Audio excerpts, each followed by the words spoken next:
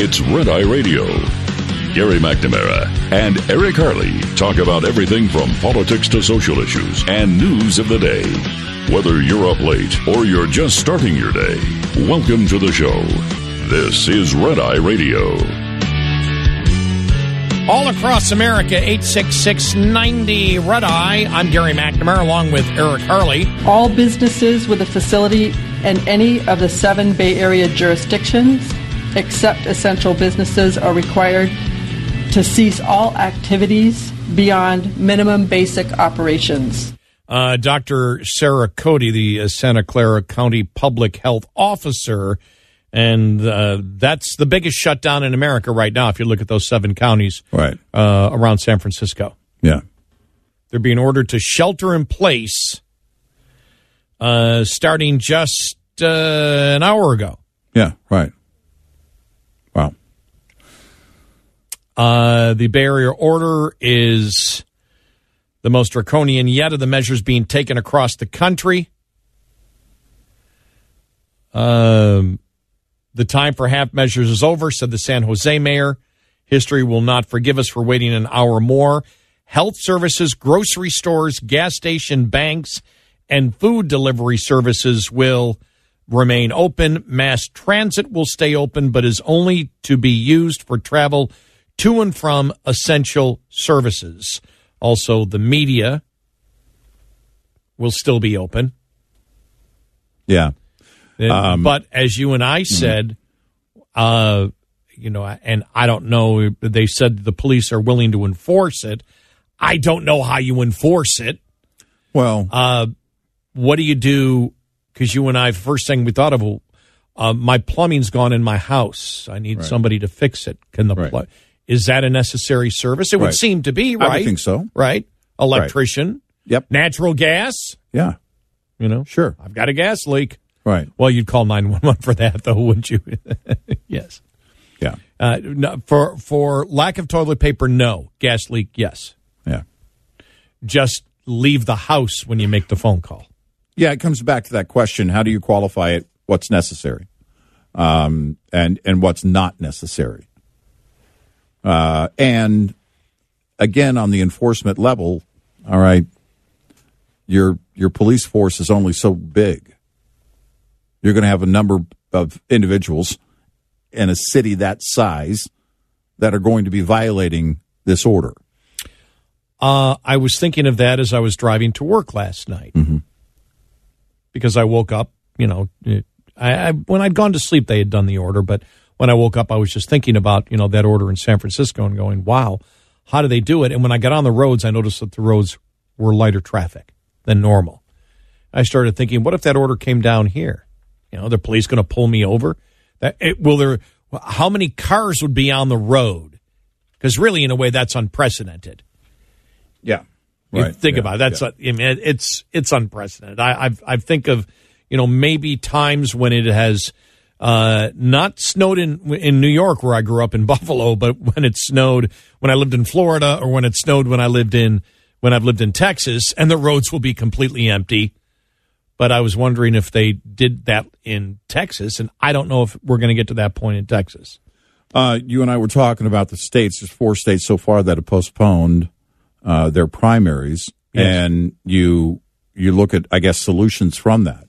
Could certain states going forward, because they would have time, I guess, to get out between, they have to get their primaries done between now and July 13th, unless they were to delay the convention. I mean, if this thing were to go on that long and then they delayed their national convention, the party, the DNC, or the RNC, they could delay both. Yeah. But you could, I guess, one option could be expanding qualifications for absentee ballot. Yeah. Or just cancel the election and have Trump serve 4 more years. Well, I think that's the most widely considered idea. And 4 more terms, actually. You said 4 years. Actually, it's 4 more terms. Yes. A total of 16 more years. And then in order to have an orderly society, yes. Democrats would jump on board in agreement with that. Yes. Or they would otherwise they don't care about people. They would jump on board. Yes. Well, okay. Mm-hmm. Instead of Joe Biden, possibility? Yeah, Trump would be guaranteed 4 more terms. Yeah, we think that might be a good idea. Yeah. By the way, to our audience, no, we are not sick. We're just having a little fun. No, we're sick, all right. Yeah, well, I'm sick and I'm tired. The problem, I think, again, is that you mentioned, going into the top of the hour, Florida hasn't canceled. Can't we just call it for Biden, though? I mean, do we really need people? I'm just joking. Of course, people need to get out and cast their vote. Just be cautious and wash your hands. No, big loudspeakers on Clearwater Beach. Yeah. How many for Biden? Exactly. It was amazing. I was in Florida last year. It was amazing. This is last year, seeing the Trump flags and huge support, anecdotally, where I was, seeing tons of support for Trump in that state. But in the primary, Biden is going to take that state.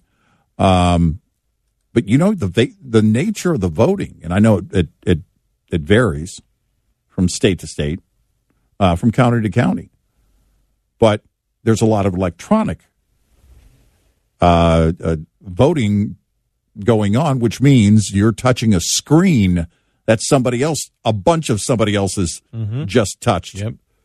And so that's something that's got to be considered. And here's the latest Univision. Biden 63. This is for Florida. Yeah. 63, Sanders 25. Wow. That'll be one of the last polls going in. Yeah. Biden up 38. Ohio, which has now been postponed. Right.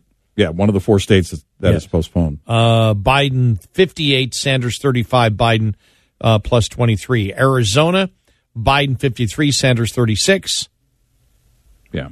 And okay, the other ones I'm looking at here is the Univision poll on Florida for the general election. Right. Trump 48, Biden 45, Trump 49, Sanders 42. The 4 states include Georgia, Kentucky, Louisiana, and Ohio. Ohio is the only one that was supposed to happen today. Yes. So I guess we'll see what they decide to do. The parties essentially have to decide that in the primary part of it. They have to decide that. So we'll see if and they're it's interesting. You've got to work with local and county judges and everything else. You got to work with the county officials and coordinating all that. That's going to be a mess. That's going to be a real mess. You got to wonder if Bernie does drop out on Wednesday. I mean, you have to wonder if. Let's be honest. I need to check to see the ratings of the debate, yeah. The TV ratings of the debate. I can't imagine that anybody. This is such a huge and unusual time. Yeah. In America to have it to basically be closed down because of a pandemic has never happened in any of our lifetimes. No. Right? Nope. This is in itself unprecedented. The only thing that I can remember that gives you the same feeling of isolation, and I mentioned this before, was the blizzard of 77 in Buffalo, New York, back in late January of 77. And I was in college, my last year of college. And things were they were completely shut down for 2 weeks. Everything was shut down for 2 weeks. Inside Buffalo, more like a month. If you lived in Buffalo, the actual city, and the reason was simply because the city was built before people had cars, so there were no driveways. Right. So everybody parked on the street. Plows couldn't get down it. And you had 10, 20 feet of drifts that just laid there and didn't melt for a month. Wow. And it took that long to get through there, and even the small plows trying to get through couldn't get through, just packed the snow up more. And there were cars that were found under snowbanks 2 months later. Wow. There were bodies that were found 2 months later. Wow. Because of it. So that's the only thing that I can come close. And that was, you were basically hunkered down. And I will say, before the blizzard of 77, it was a terrible winter anyway, and you felt isolated to begin with. because there was so much snow. But I grew up in the suburbs where they plowed the streets. You couldn't park on the street. So they would plow the streets, so you were able to get around, but really much wasn't open, and there was really nothing to do. But you were sort of, for 2 weeks, there wasn't much that really you could do at all except sit around the house. But to have it on a national scale like it is, this is global scale. We're global scale, where people are staying in, right, and for the most part, 99.999%, everything is moving along in an orderly fashion, isn't it? Yeah, right. Some people are getting ticked off here or there, but I find most people, you said it yesterday. You told me, I don't know if you even said it on the air, but you went in and you were at a store yesterday and you ended up giving the toilet paper to somebody else who you thought needed it more than you did. Right. I've got, some, I haven't built up a entire, storage shed full of it. I got some, but I saw a lady and she had 2 children with her. And there was I think there were 3 packages left. And I said, here, I don't know. They didn't have a limit. It was a small package and there was no sign that put a limit on it. And I said, well, here you go. Because the fact of the matter is that, you know what you need. And I also know that the supply chain will be rebounding. The one thing that will keep going is trucking. It's not that it's going to rebound like right now, but I believe over the next couple of weeks, we're probably going to see that supply chain getting a lot better. I noticed it yesterday already. So I was in a couple of stores and saw the supply chain coming back. And so I think also when Americans, a lot of Americans stocked up for a while. And once you stock up for a while, then you're good. Right. And then you're like, okay, I've done it for a while. Then you go in and you may buy a few things every day, but you're back to your normal habit. Right. I don't see things from the supply chain for food and necessary services much of a change for most Americans out there. Yeah. All right, your calls coming up next, including from Spain. 866-90-RED-EYE. Analyzing the oil in your vehicle is like sending your blood to the lab for tests. After you have submitted your lube scan kit, technicians will check for elemental metals, including the presence of metals and other elements such as aluminum, chromium, iron, lead, copper, calcium, and more. Knowing the levels of these materials can help you identify wear patterns in a specific part of your engine. High amounts of wear metal usually indicate an abnormal wear or corrosion problem. Technicians will also check for insoluble matter like carbon, fuel, and dirt. The insolubles test measures how fast the oil is oxidizing and receiving contaminants and how effectively the system's oil filtration is functioning. Analysis will measure the oil's viscosity, its alkalinity or acid level, and if the proper level of detergents and anti-wear additives are present. If your oil falls out of the range it's supposed to be in, the oil could have been overheated or contaminated.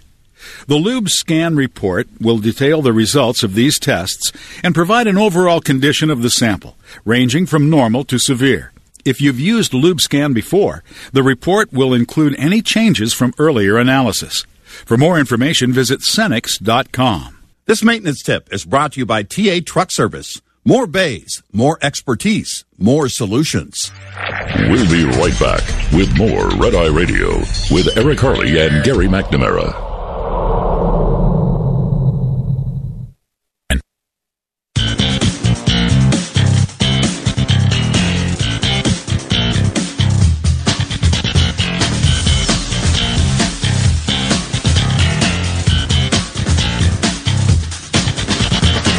It's Red Eye Radio. He is Eric Harley, and I'm Gary McNamara, 866-90-RED-EYE. The Spanish government has nationalized all private hospitals and healthcare providers because of the coronavirus. They have also declared a state of emergency, mobilized the military. Spain is now one of the worst affected countries outside of China and second only to Italy in Europe. Currently, they have 9,942 confirmed cases of coronavirus. And calling us from Spain is Francisco in Madrid. Francisco, welcome. Listening to Red Eye on the app. Hi, Francisco. Welcome.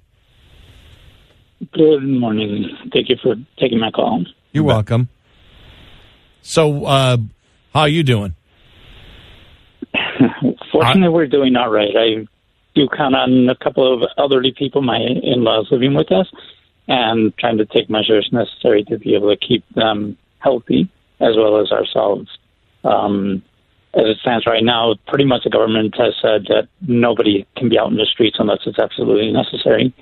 And people who are traveling can be asked for proof of the fact that they are going somewhere for work purposes, be it transportation drivers, public or private, or merchandise and everything, or first aid people.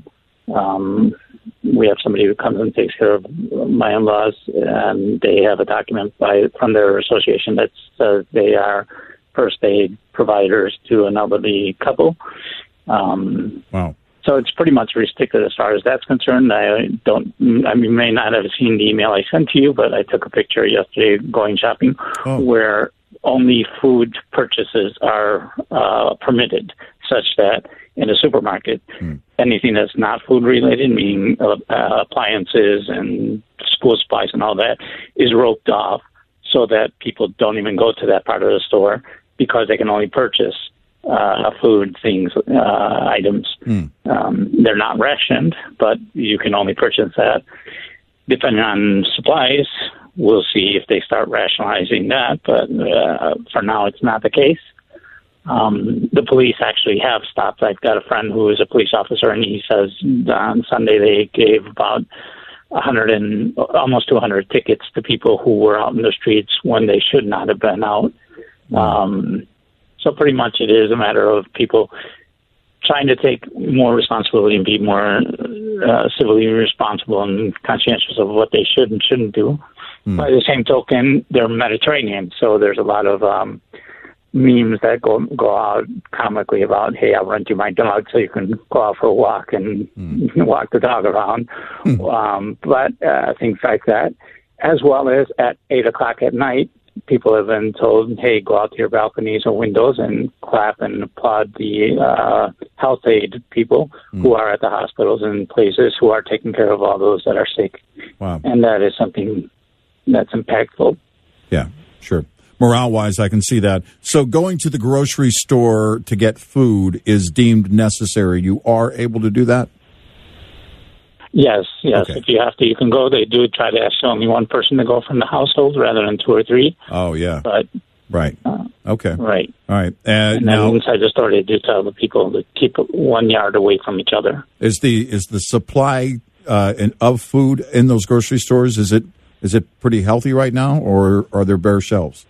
It by the end of the day, definitely bare shelves. But then first thing in the morning, they're restocking and everything else, and so they fill them back up. Good. And mostly, from what the salesperson was saying, people are taking more than they really need. Yeah. And so, therefore, you've got somebody buying large quantities when that's going to be the issue that can cause rationing. Sure.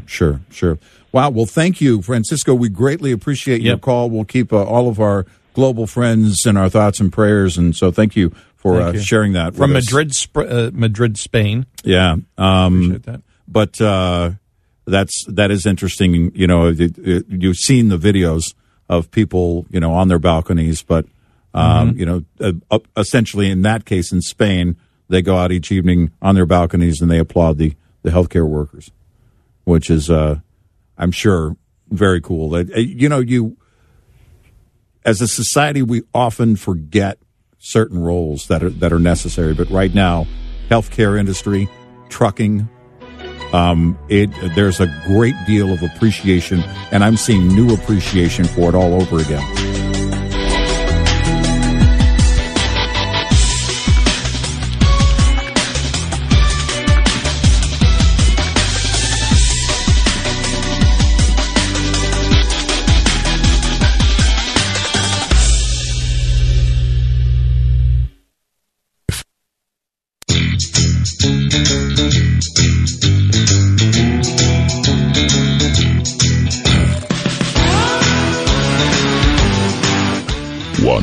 866-90-RED-EYE. We're taking your calls on Red Eye Radio.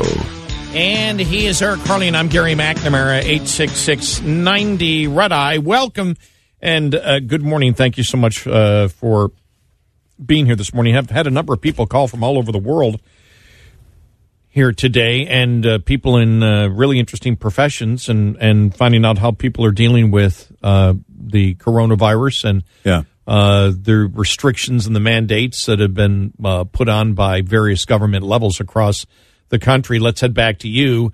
We go to Steve in New York City. Steve, welcome. You're on Red Eye Radio. Welcome to the show. Hi, Steve. Hi, Gary.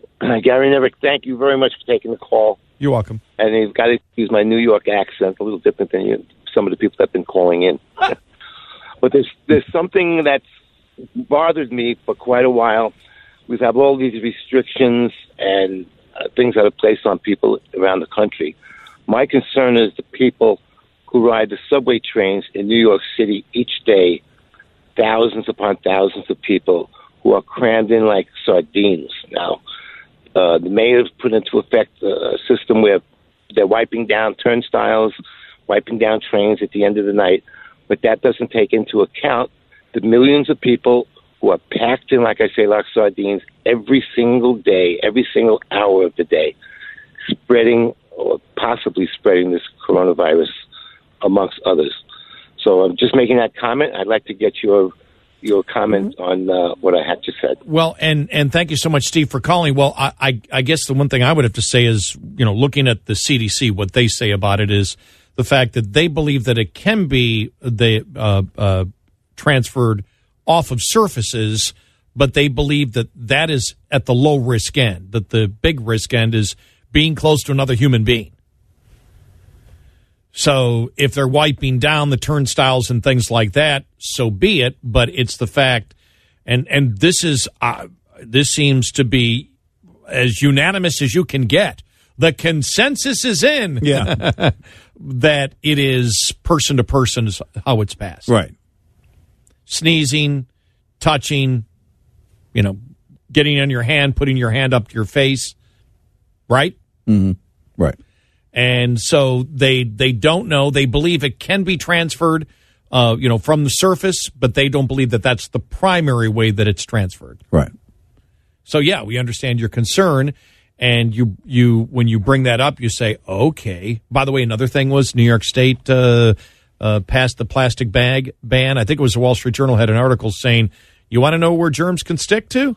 A bag that's reused over and over and over and over and over and over again. Mm-hmm. If we're talking about surface, if we're talking about the plastic bag ban, well, then if you're using the same bag over and over again, then it tends to stay there. Now, how long does it stay on surfaces? We looked at the one non-peer-reviewed study that has come out in the last week, and they say, roughly 3 days?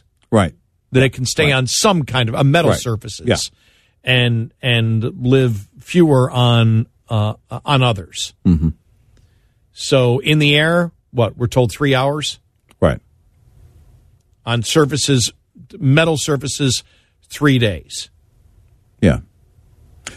Again, it's hard to, because the CDC doesn't know. There's so much they don't know.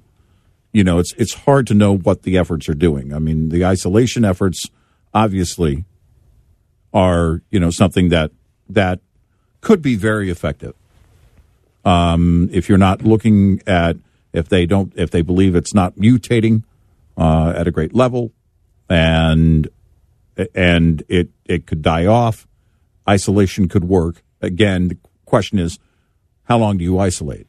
I mean, it's the quarantine level is 14 days, but you have governments shutting things down for, everything from a week or two to,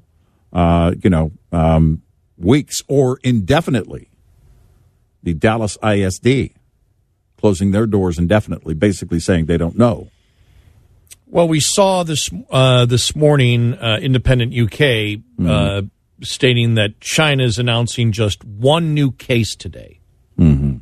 More cases from people coming into the country. Yeah. But if you come into the country, you have to be quarantined, apparently. Mm-hmm. Right. I think 20 new cases from people coming into the country, but only one internally.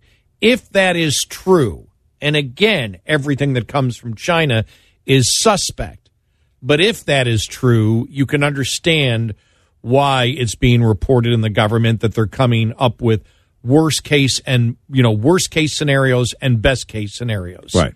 That if we jump on this immediately here, because that's what the president's talking about. The president yesterday was talking about the 15-day.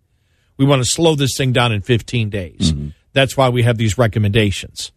And we believe this can slow it down. And if we slow it down, then from what I have read yesterday, the best case scenario, these are all source stories now out there, would be after a month we would see a downturn. The worst case, 2 to 3 months. Well, that would basically be mirroring what we see in China, if that is accurate. Mm-hmm.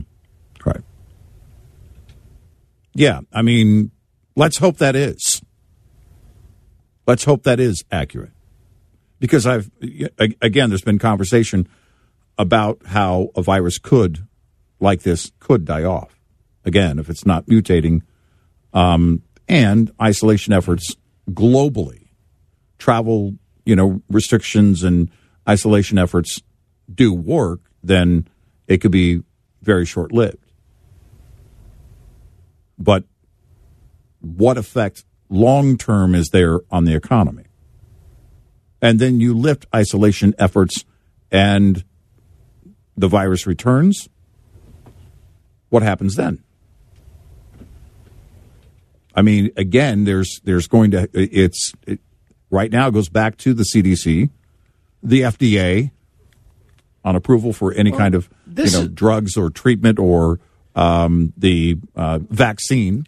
This is where there's so many variables here and unanswered questions, right, which is part of the concern. You bring that up, you say, well, what if we do it? And then we go back out and there's still, 190 million people that have not been exposed to it in some form or manner, right, or 300 million, whatever the number would be. I'm just, who knows what it is, because we don't know how widespread it is. That's one of the questions that was asked yesterday. If this actually reports are true that China, it was there in November, well, with all the transportation from China around the world, mm-hmm, could it be that the majority of the world has been exposed to it, but the symptoms in the majority of people are so minor, or were to the point of putting them into the hospital, right, but it was just flu-like, right, and therefore you didn't go, and it's passed through a significant portion of society already, and there's already a huge immunity. Mm-hmm. We don't know. Mm-hmm. We just don't know because we don't have the testing. Because when you look, I understand when you look at it overall and you see, what did I see earlier? 190,000 cases worldwide. You're like, we've got over 7 billion people. That's nothing. Well, I mean, you look at the criteria in terms of the testing. I think it was Dr. Drew that was making this point recently. And he said, the media, he's got problems with the so-called journalists passing bad information. I mean, look, the CDC, and Dr. Fauci, who has been out there. It seems like now he's been out there for months, but I mean, really, over the last few weeks, he's been very, very present and in getting information out there. But Dr. Drew talked about the testing itself, and, you can't just get a test just because you're worried. They're not going to administer that test. It's going to be set on criteria.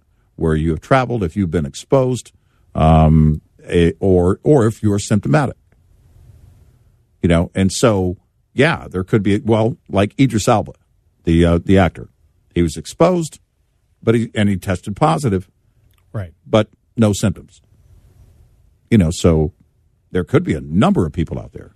There likely is right now, a great number of people out there that are non-symptomatic and are carriers and would test positive. But again, the testing itself is going to, there's going to be, unless it's ordered when they're widely available, when more tests are available, test kits are available.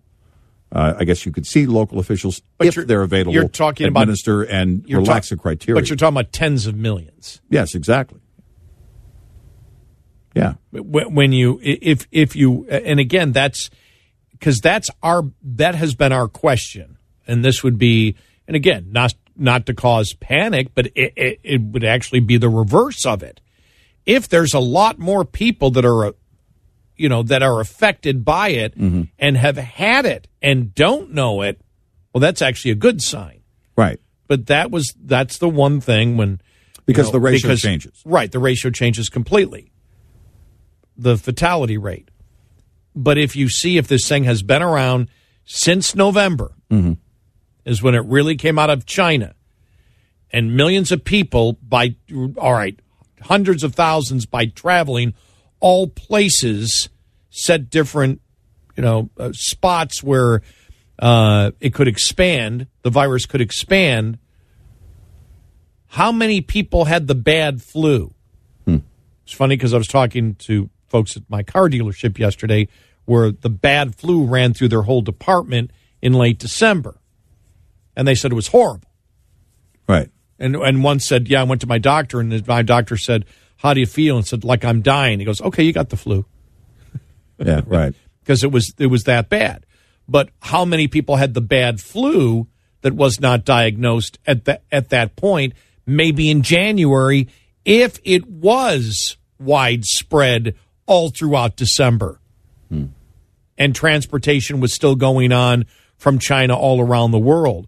Those are the questions that we don't have answered. But actually finding that out more likely would be good news, because then we would find out that the fatality rate is not as great, and that a greater percentage don't even have a greater percentage than we know right now have really very minor symptoms. Right. And then you can sort of figure out, okay, how bad is this disease and what percentage, have it bad, or, need hospitalization, how many need ICU, how many it's just, a sickness like any other, and how many, for example, as the actor you just mentioned, have no symptoms whatsoever but test positive for it. Right. You can start building some type of database on it. That's the problem right now. The medical people still don't know. Right.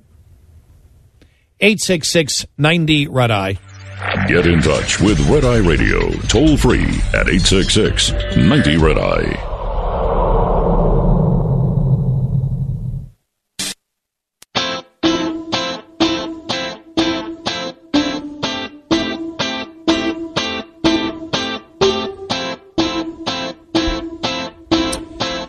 It is Red Eye Radio. He is Eric Harley, and I'm Gary McNamara, 866-90-RED-EYE. Let's go to Frank in Dallas. Frank, welcome. You're on Red Eye Radio. Welcome to the show. Hi. Hey, thanks for letting me on, and I hope all is well with you two guys, you and yours. Yeah, thanks. Over the last, few days, I've been listening to some of the other, I listen to a lot of talk radio, and the thought has been, okay, this is showing everybody how inadequate and how bloated federal government is, and they can't do anything. Now I'm starting to hear it out here, away from the radio, and just people that I interact with, people that I work with, and they're kind of saying the same thing. Government can't handle this. The private sector is out there spearheading this effort, and it's not real. I can hear it a little bit here and there, but I still hear, it's Trump's virus, it's Trump's fault, this, that, and the other, and what have you. But I'm starting to hear something a little different, and it's making me a little bit more optimistic about what people are seeing. But having said that, what happened a few weeks after 9/11, we went back to our old ways. So, sure. Yeah. As I said, look, when you've got a political party that will want to overturn an election based on the fact that the president wishes to protect his constitutional rights and go to the courts, and every senator will remove him, politics isn't going away anytime soon, and they have no problem playing politics here. Look, when it comes to mobilizing the private sector to produce test kits, this is the best way. Without question, the best way to go, and the president, I believe, did a great job of doing it. So if you're talking about the government being inadequate there, especially trying to, if we talk about the government in the healthcare industry, we would agree with you. But there are some things the government can do to be effective, and we see those in what's going on right now, which is, all right, getting out the information to the public as to what exactly is going on from a single source, which would be Dr. Fauci and the people that work for him. Right. The Senate's going to take up that bill later on today. You and I were having the off-air discussion about Mitt Romney wanting to introduce a measure that would basically pay every adult $1,000. And we'll see where that goes. I suspect that's not going to happen. Andrew Yang's going, exactly. Well, what about me? Hold on. That was my idea.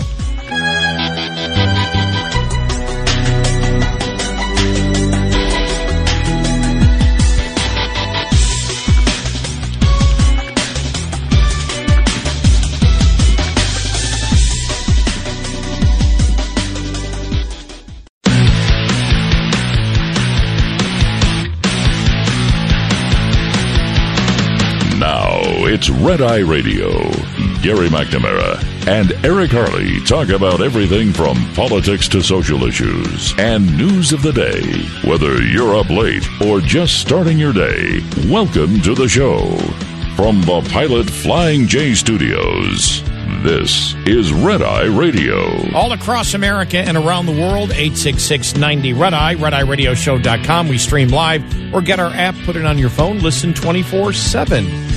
In the news this morning, the president speaking yesterday and talking about some of the primary elections that have been postponed, including the Ohio primary today. Well, I'd leave that up to the states. It's a big thing, postponing an election. I think, to me, that really goes to the heart of what we're all about. I think postponing an election is a very tough thing. I know they're doing, because they've been in touch with us, they're doing it very carefully. Meanwhile, in the San Francisco area, you have 7 million people living, I believe it's in 7 different counties now, that are being ordered to shelter in place. Here's Santa Clara County Public Health Officer Dr. Sarah Cody. All businesses with a facility in any of the 7 Bay Area jurisdictions, except essential businesses, are required to cease all activities beyond minimum basic operations. We'll get into that in here in just a couple of moments. Meanwhile, the Dow futures this morning.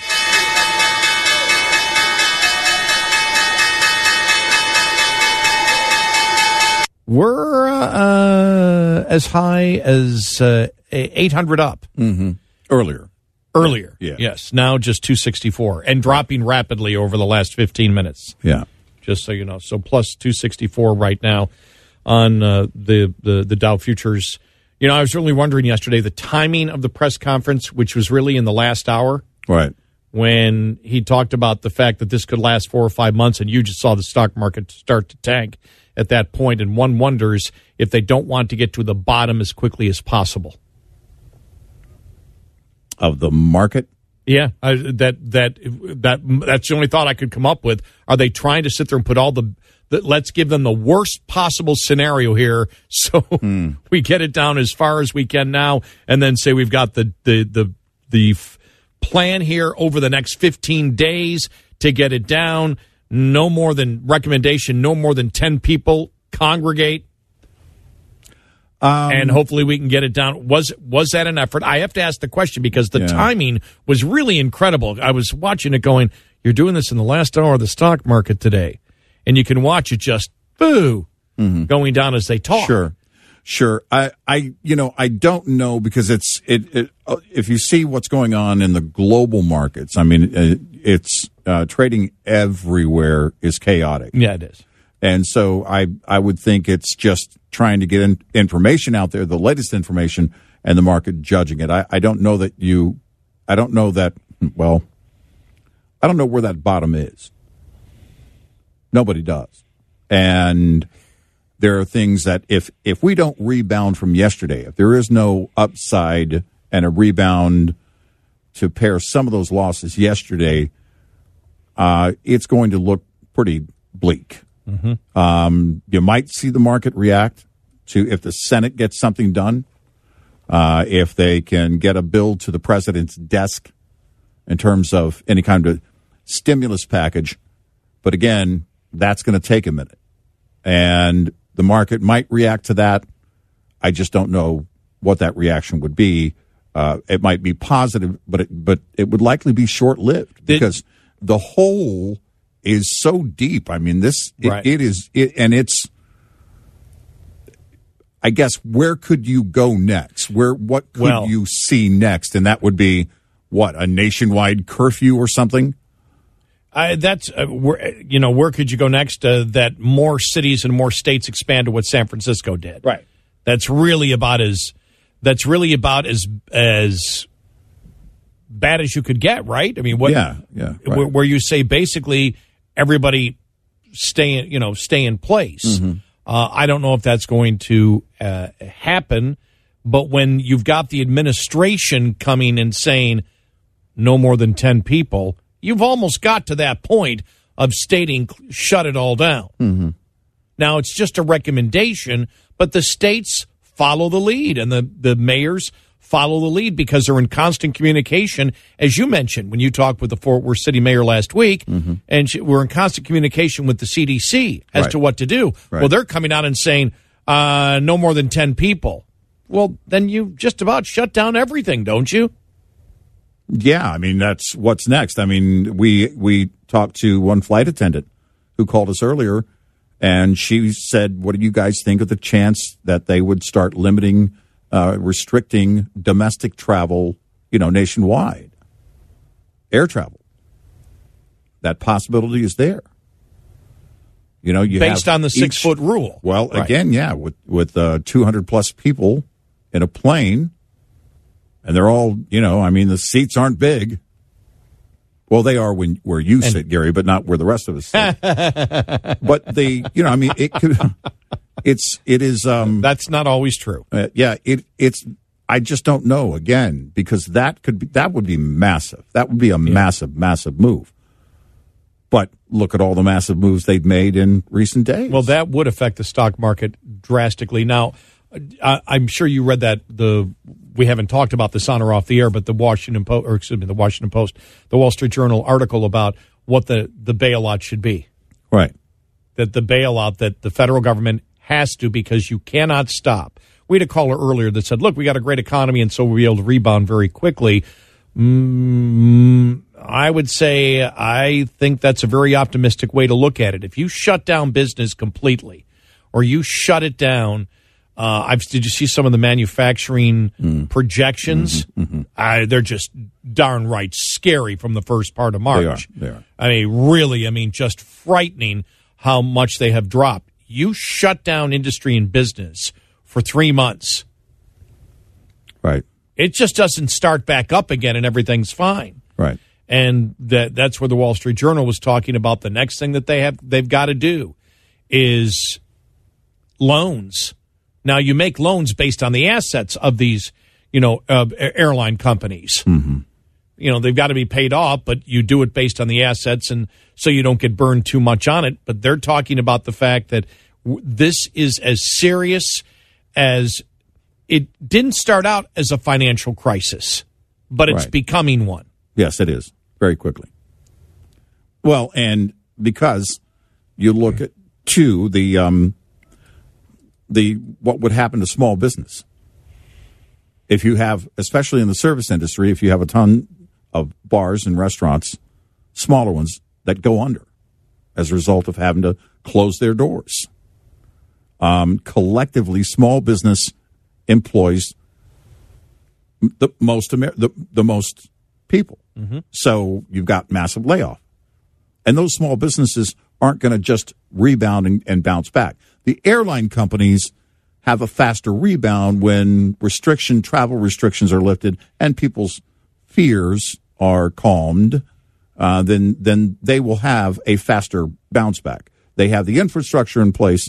It's very different than going in and restarting an old business. You could look at some of those loans, especially with how they have been performing the last couple of years. Right. And you can say based on the assets, that would be a safe loan to make if they needed a loan, because we know that once we say, okay, go ahead, fly, and let's say it's right before the summer, those airplane seats are going to be packed for hypothetically, if that's when the all clear comes. Exactly. That rebound comes back pretty quickly. That would come back extremely quick. For the rest, it might not.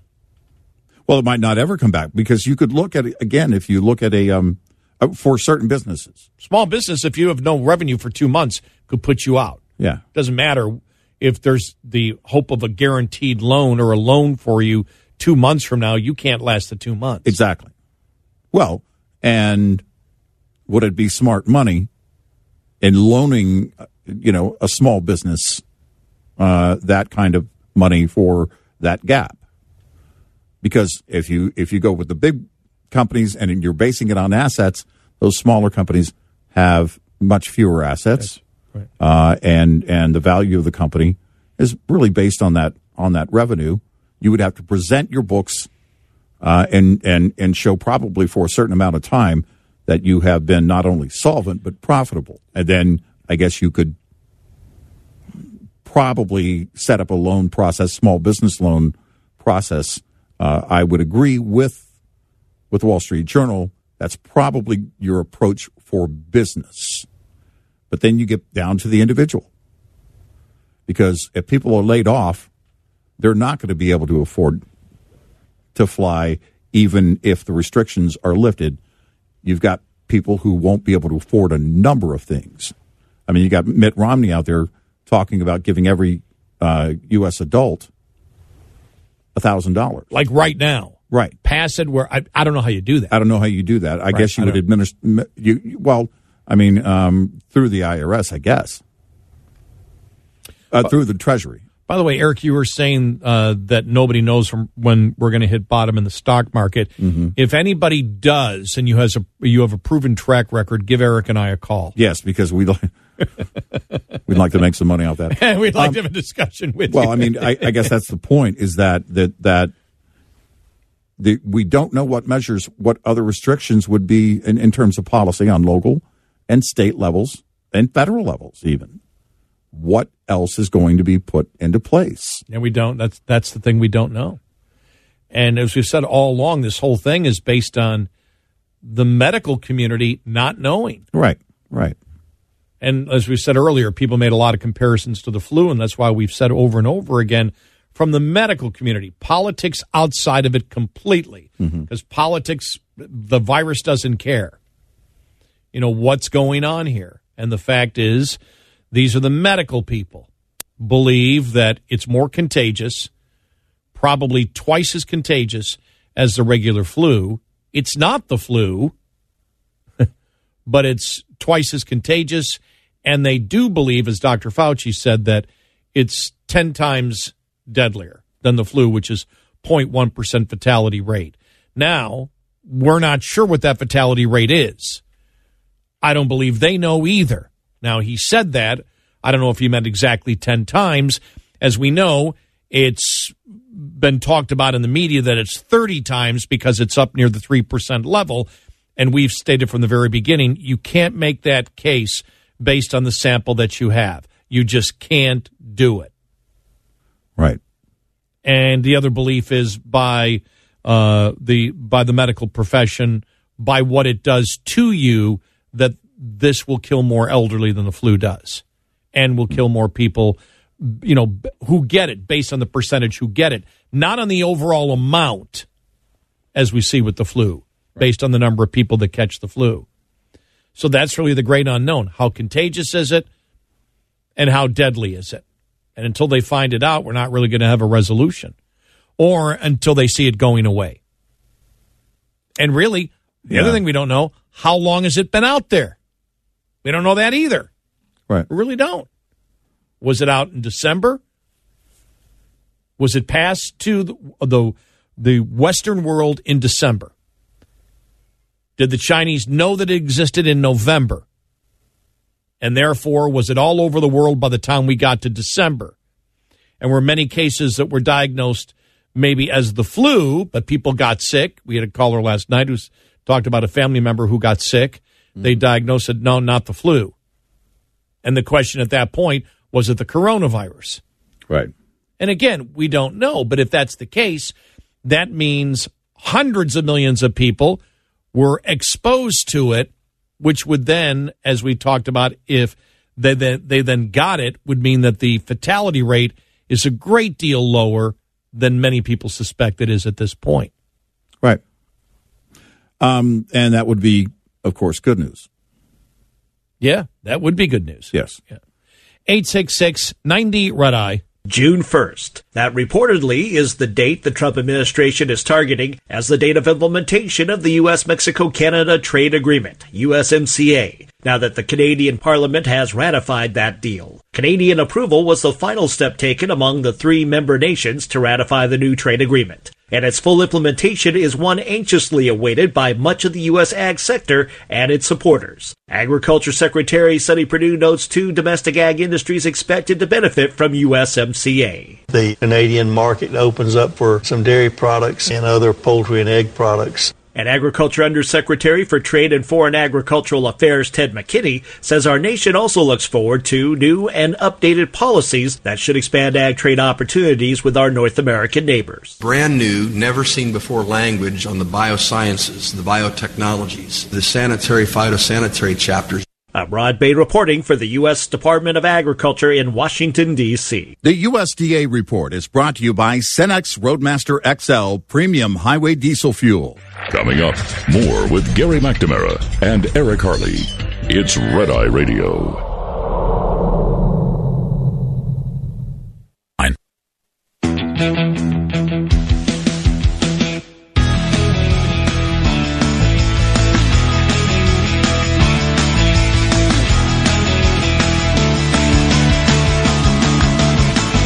It's Red Eye Radio. He is Eric Harley, and I'm Gary McNamara, 866-90-RED-EYE. So the 4 specific guidelines that the administration laid out yesterday to be followed by all Americans for the next 15 days to try to slow the spread, that school-aged Americans should study from home where possible. Mm-hmm. Okay? So all kids study at home. So all schools closed at least the next 2 weeks. All Americans should avoid groups of more than 10 people. We're okay here, aren't we? Yes. We're following that. We could afford 6 more people. And we're studying from home. Now, we do that anyway. Yeah. See, we're following this even beforehand. Yeah. All Americans should avoid discretionary travel. Mm-hmm. I'm assuming that means on planes, not in your own vehicle. Because if you're in your own vehicle. Now, you should, if you're going to a store where there's more than 10 people, then you shouldn't be doing that. But I think discretionary travel means airplane travel, right? Yeah, I would think so. Vacation travel. Yeah. All Americans should avoid eating in public restaurants, bars, or food courts, which in essence is saying they should be closed. I don't know if the discretionary travel is limited to in terms of the recommendation, is limited to air travel. Because if you're traveling for vacation, you're going to be staying in hotels. Yeah, exactly. And relying on restaurants and everything else. Right. Now, when I came in, I noticed that the hotels that normally are almost always 75% full, the parking lots were not. Mm-hmm. And even the strip club that I passed by, or as Al Bundy would say, the nudie bar, didn't have a lot of cars in it. So you didn't stop? You just kept driving? Yeah, Instead of stopping like you normally do? I stop in on the way to work and then on the way back home. Yeah. For breakfast. No buffet, Brian. No buffet. They suspended the buffet.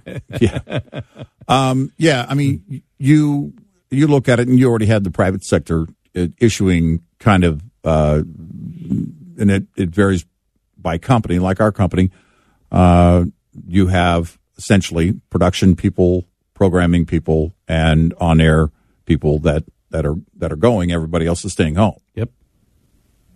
And so I think today will be a tell to see if they issue more restrictions, not on the local level, on the federal level, if recommendations do change today. If they don't change for a few days, that may be a good sign. Here's your forecast. The chance of rain is increasing for Las Vegas. That's right. Portions of the Mojave Desert will go through the day with about a 30% chance of rain. And for Wednesday, 50% chance of showers. The areas that will see the greatest amount of rainfall totals this week: Central Texas on up through portions of Oklahoma, Arkansas, Missouri, central Illinois, and southern Indiana. And look for the potential for severe weather today for portions of eastern New Mexico, central Texas, on into the Arklatex region. The moisture from the Gulf will meet up with cold air out of Canada in Nebraska, where we could see some light snow flurries and potential icing overnight. For this last Tuesday of winter 2020, as you get toward the Boston area, you'll see light snow flurries this morning. That'll change over to rain later in the day with a high of 48. Clearing out by tomorrow for Boston, high near 45. There's a look at your national forecast from Red Eye Radio. I'm meteorologist John Trout.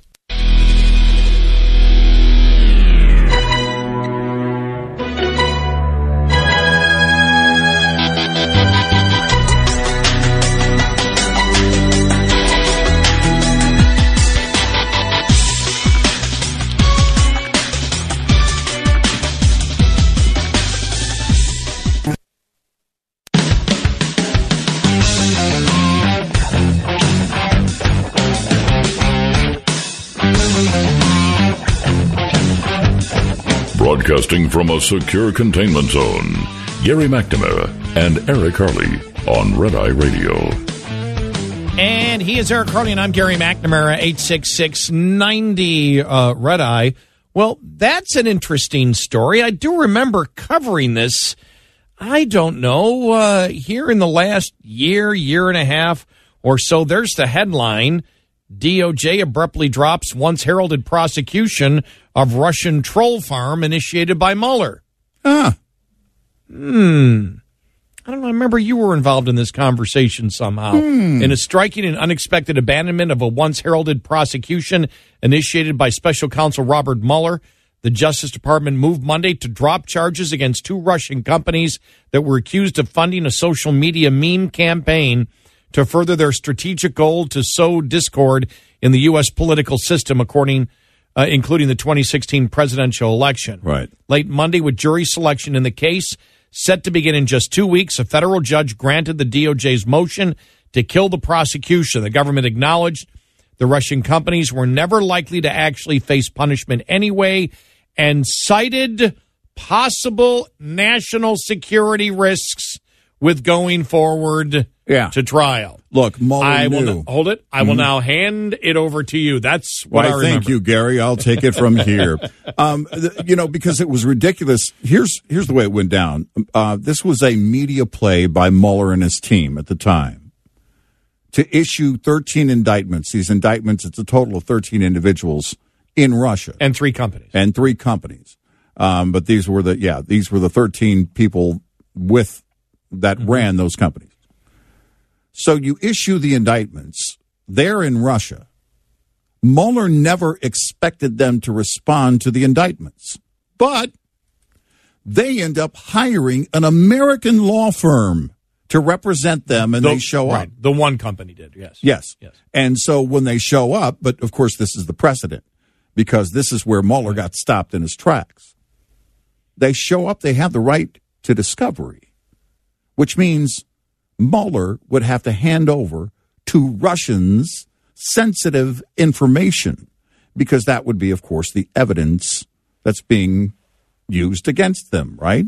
Well, their lawyer showed up and asked they have a right to a speedy trial. We want to get this underway. Mueller's team was like, well, we don't even know if they were actually served. Well, that's a moot point, the attorney said, because we're here. We're representing these people, so we showed up. It doesn't matter whether or not they were actually ever served in Russia. So then Mueller's team says, well, we're not ready, Judge, to move forward.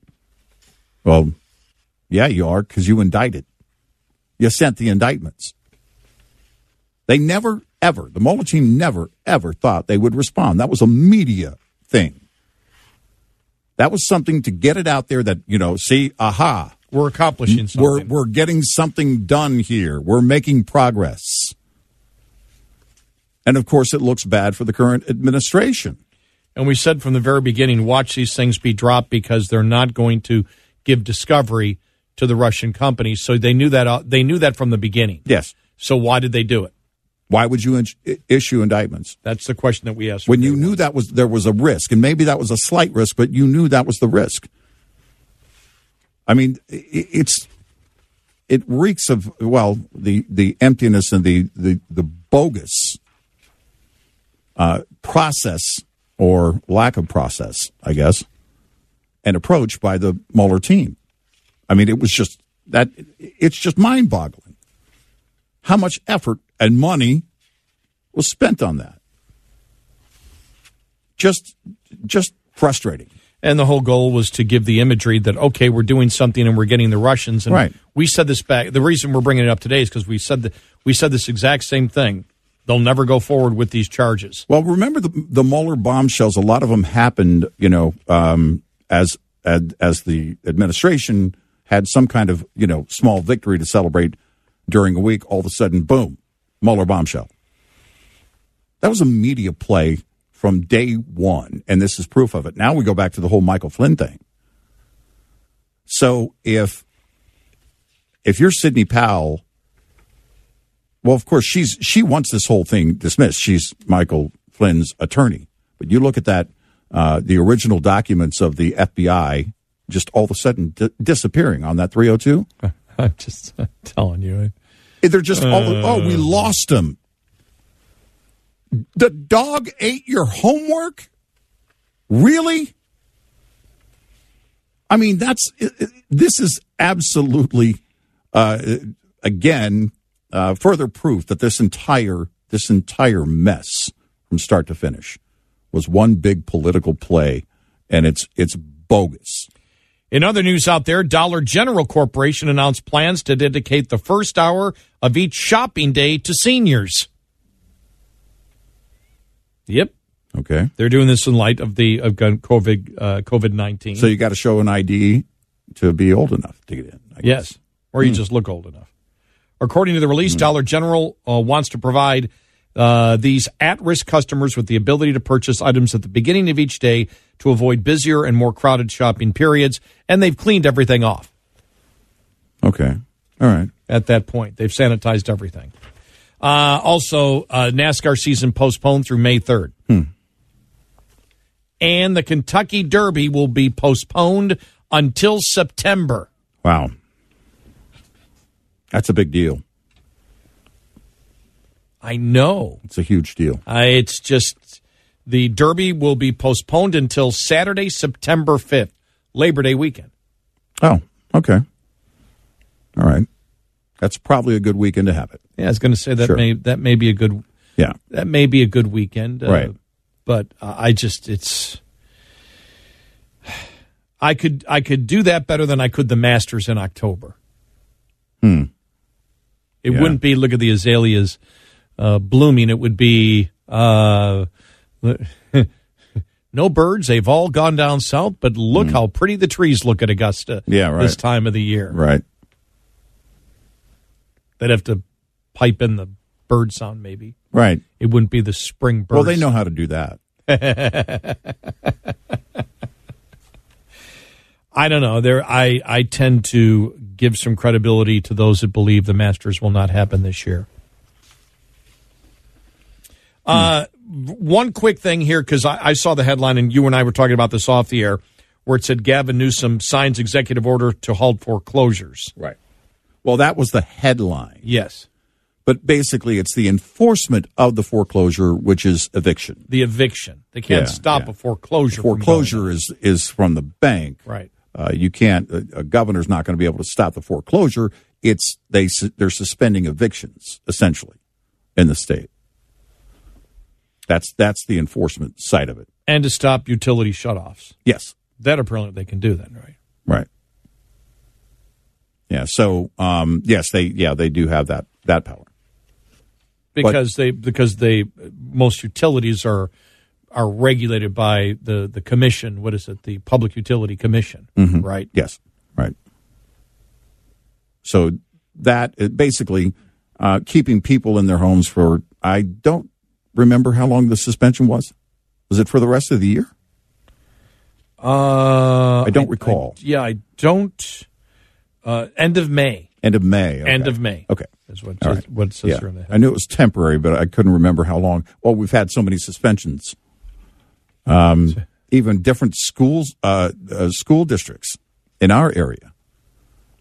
You know, some are going to be out for 2 weeks, some indefinitely.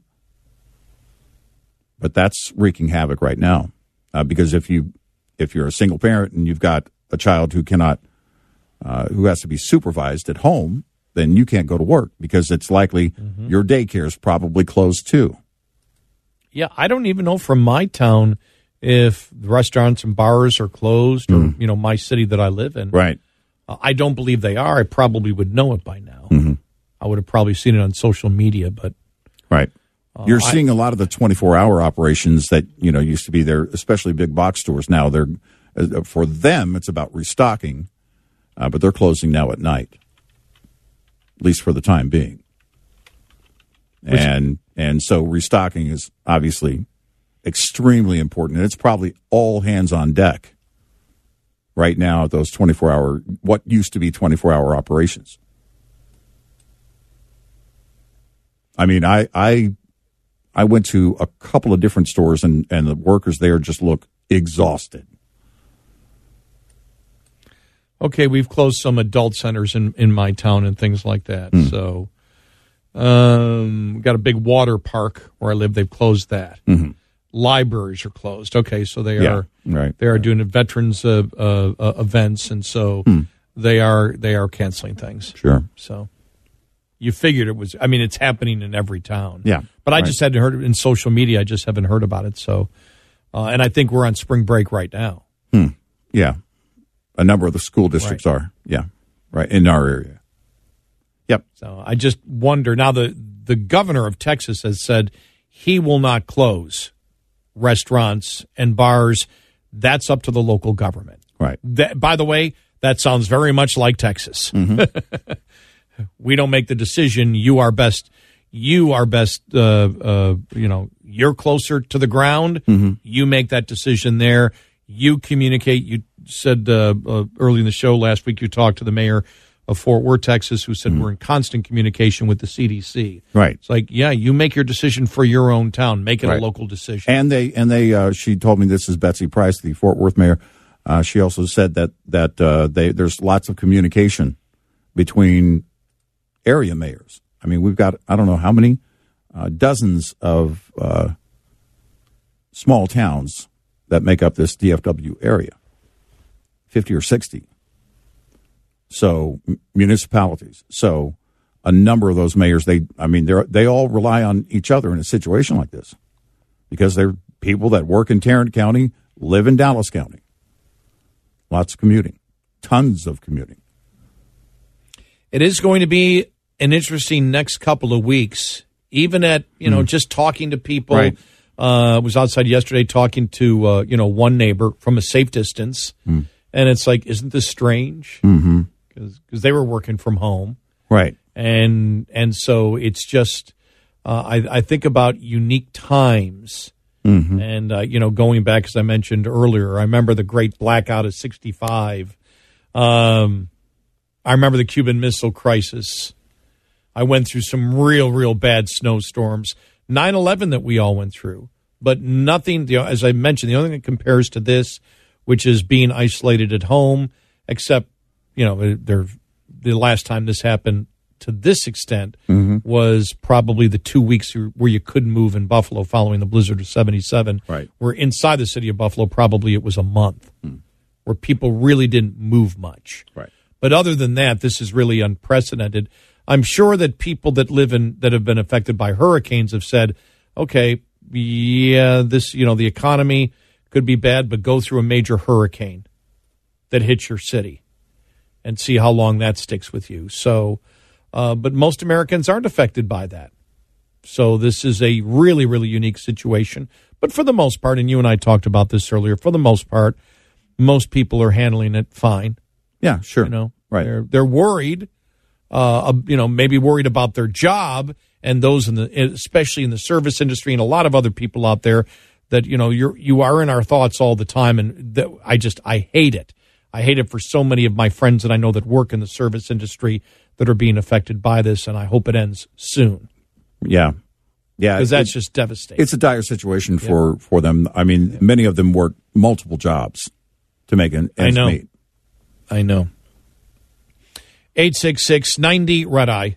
Drivers, our friends at PACCAR have a product for your toolbox called PackLink. It provides real-time information about what's going on with your truck. Michelle Moline is manager of product development for PackLink and has more details. PackLink is basically a mobile diagnostic device that has a Bluetooth chip in it that allows you to use your phone to read why the check engine light is on in your truck. One of our biggest users is actually our own dealerships at PACCAR. Now, our dealers are also reselling this product to customers, and customers, owner-operators, or fleet drivers use this while they're on the road so that if they have a check engine light that comes on, they can easily just use their phone to plug this thing in and see what's going on and then either send a report back to their dispatcher to await further instructions, or in the case of an owner-operator, possibly even just figure out what needs to be done and go from there. It's a very simple ordering process. Go to PACCAR.com/PackLink, PACLINK.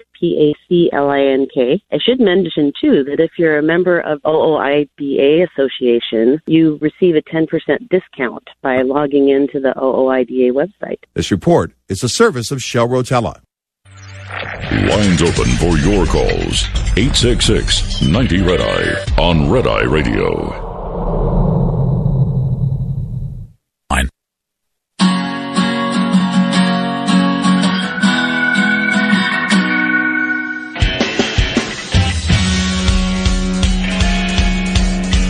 It's Red Eye Radio. He is Eric Harley, and I'm Gary McNamara. I got to stop looking the last hour of the show at the Dow Futures. Down 7 right now. Been down as much as 250 and up more than 800. So it's moved 1,000 up and down. Yeah, it could be another chaotic day. Like watching a yo-yo.